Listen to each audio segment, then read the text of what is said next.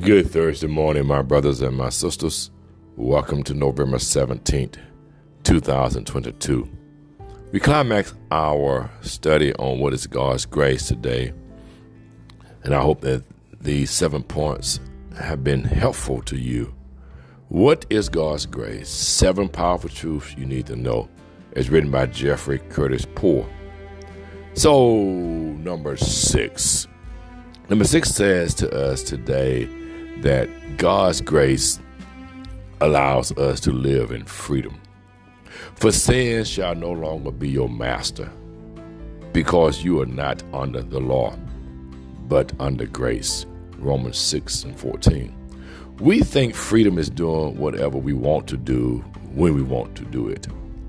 That might appear to be freedom, but that kind of life doesn't set you free. It enslaves you. Grace frees us and allows us to live as God intended. When people look at the rules God gives his children, many scoff. Any good parent gives their children rules, not to hamper their fun or restrain their freedom, but to keep them safe and allow them to fully experience life. Guardrails on the side of the road are there to protect you from the dangers of careering off the road. The Holy Spirit gives us guardrails to keep us on the path of freedom. Freedom isn't the ability to do whatever you want. Freedom is living as God designed. So what is God's grace meaning? It means that we can live free from the shackles of sin. Then last point, he makes one line. God's grace is open to all. For the grace of God has appeared that offers salvation to all people. Titus 2:11. Followers of Jesus are often stingy with grace, but God is not. He gives it to anyone and everyone that wants it. That's why songs like Amazing Grace exist, because it extends to even the worst of sinners.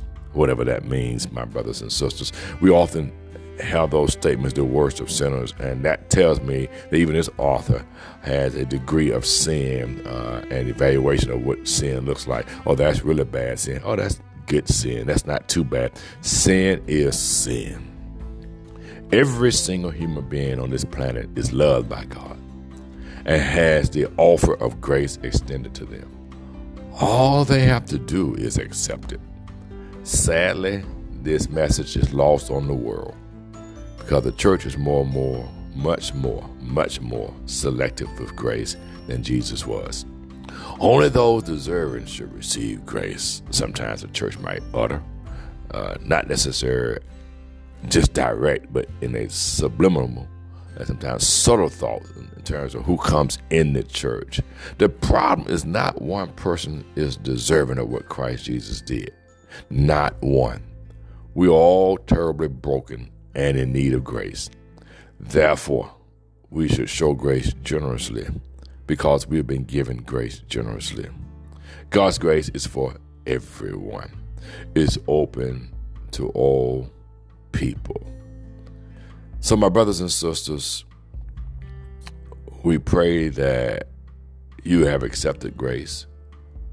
You have embraced grace. And we don't walk in bondage because God's grace is amazing. Remember to forget the things of yesterday. Release the pain, the sorrow, the setbacks, the mistakes of yesterday. God wipes your slate clean. No more bound. And so we leave you with a message of hope. And our hope is tangled up in God's grace. Amazing grace. Truly, it is. Have a wonderful, thankful Thursday. And remember to finish strong. And let us always live, laugh, and love. And more importantly, learn the lessons of life and move forward. Keep it moving.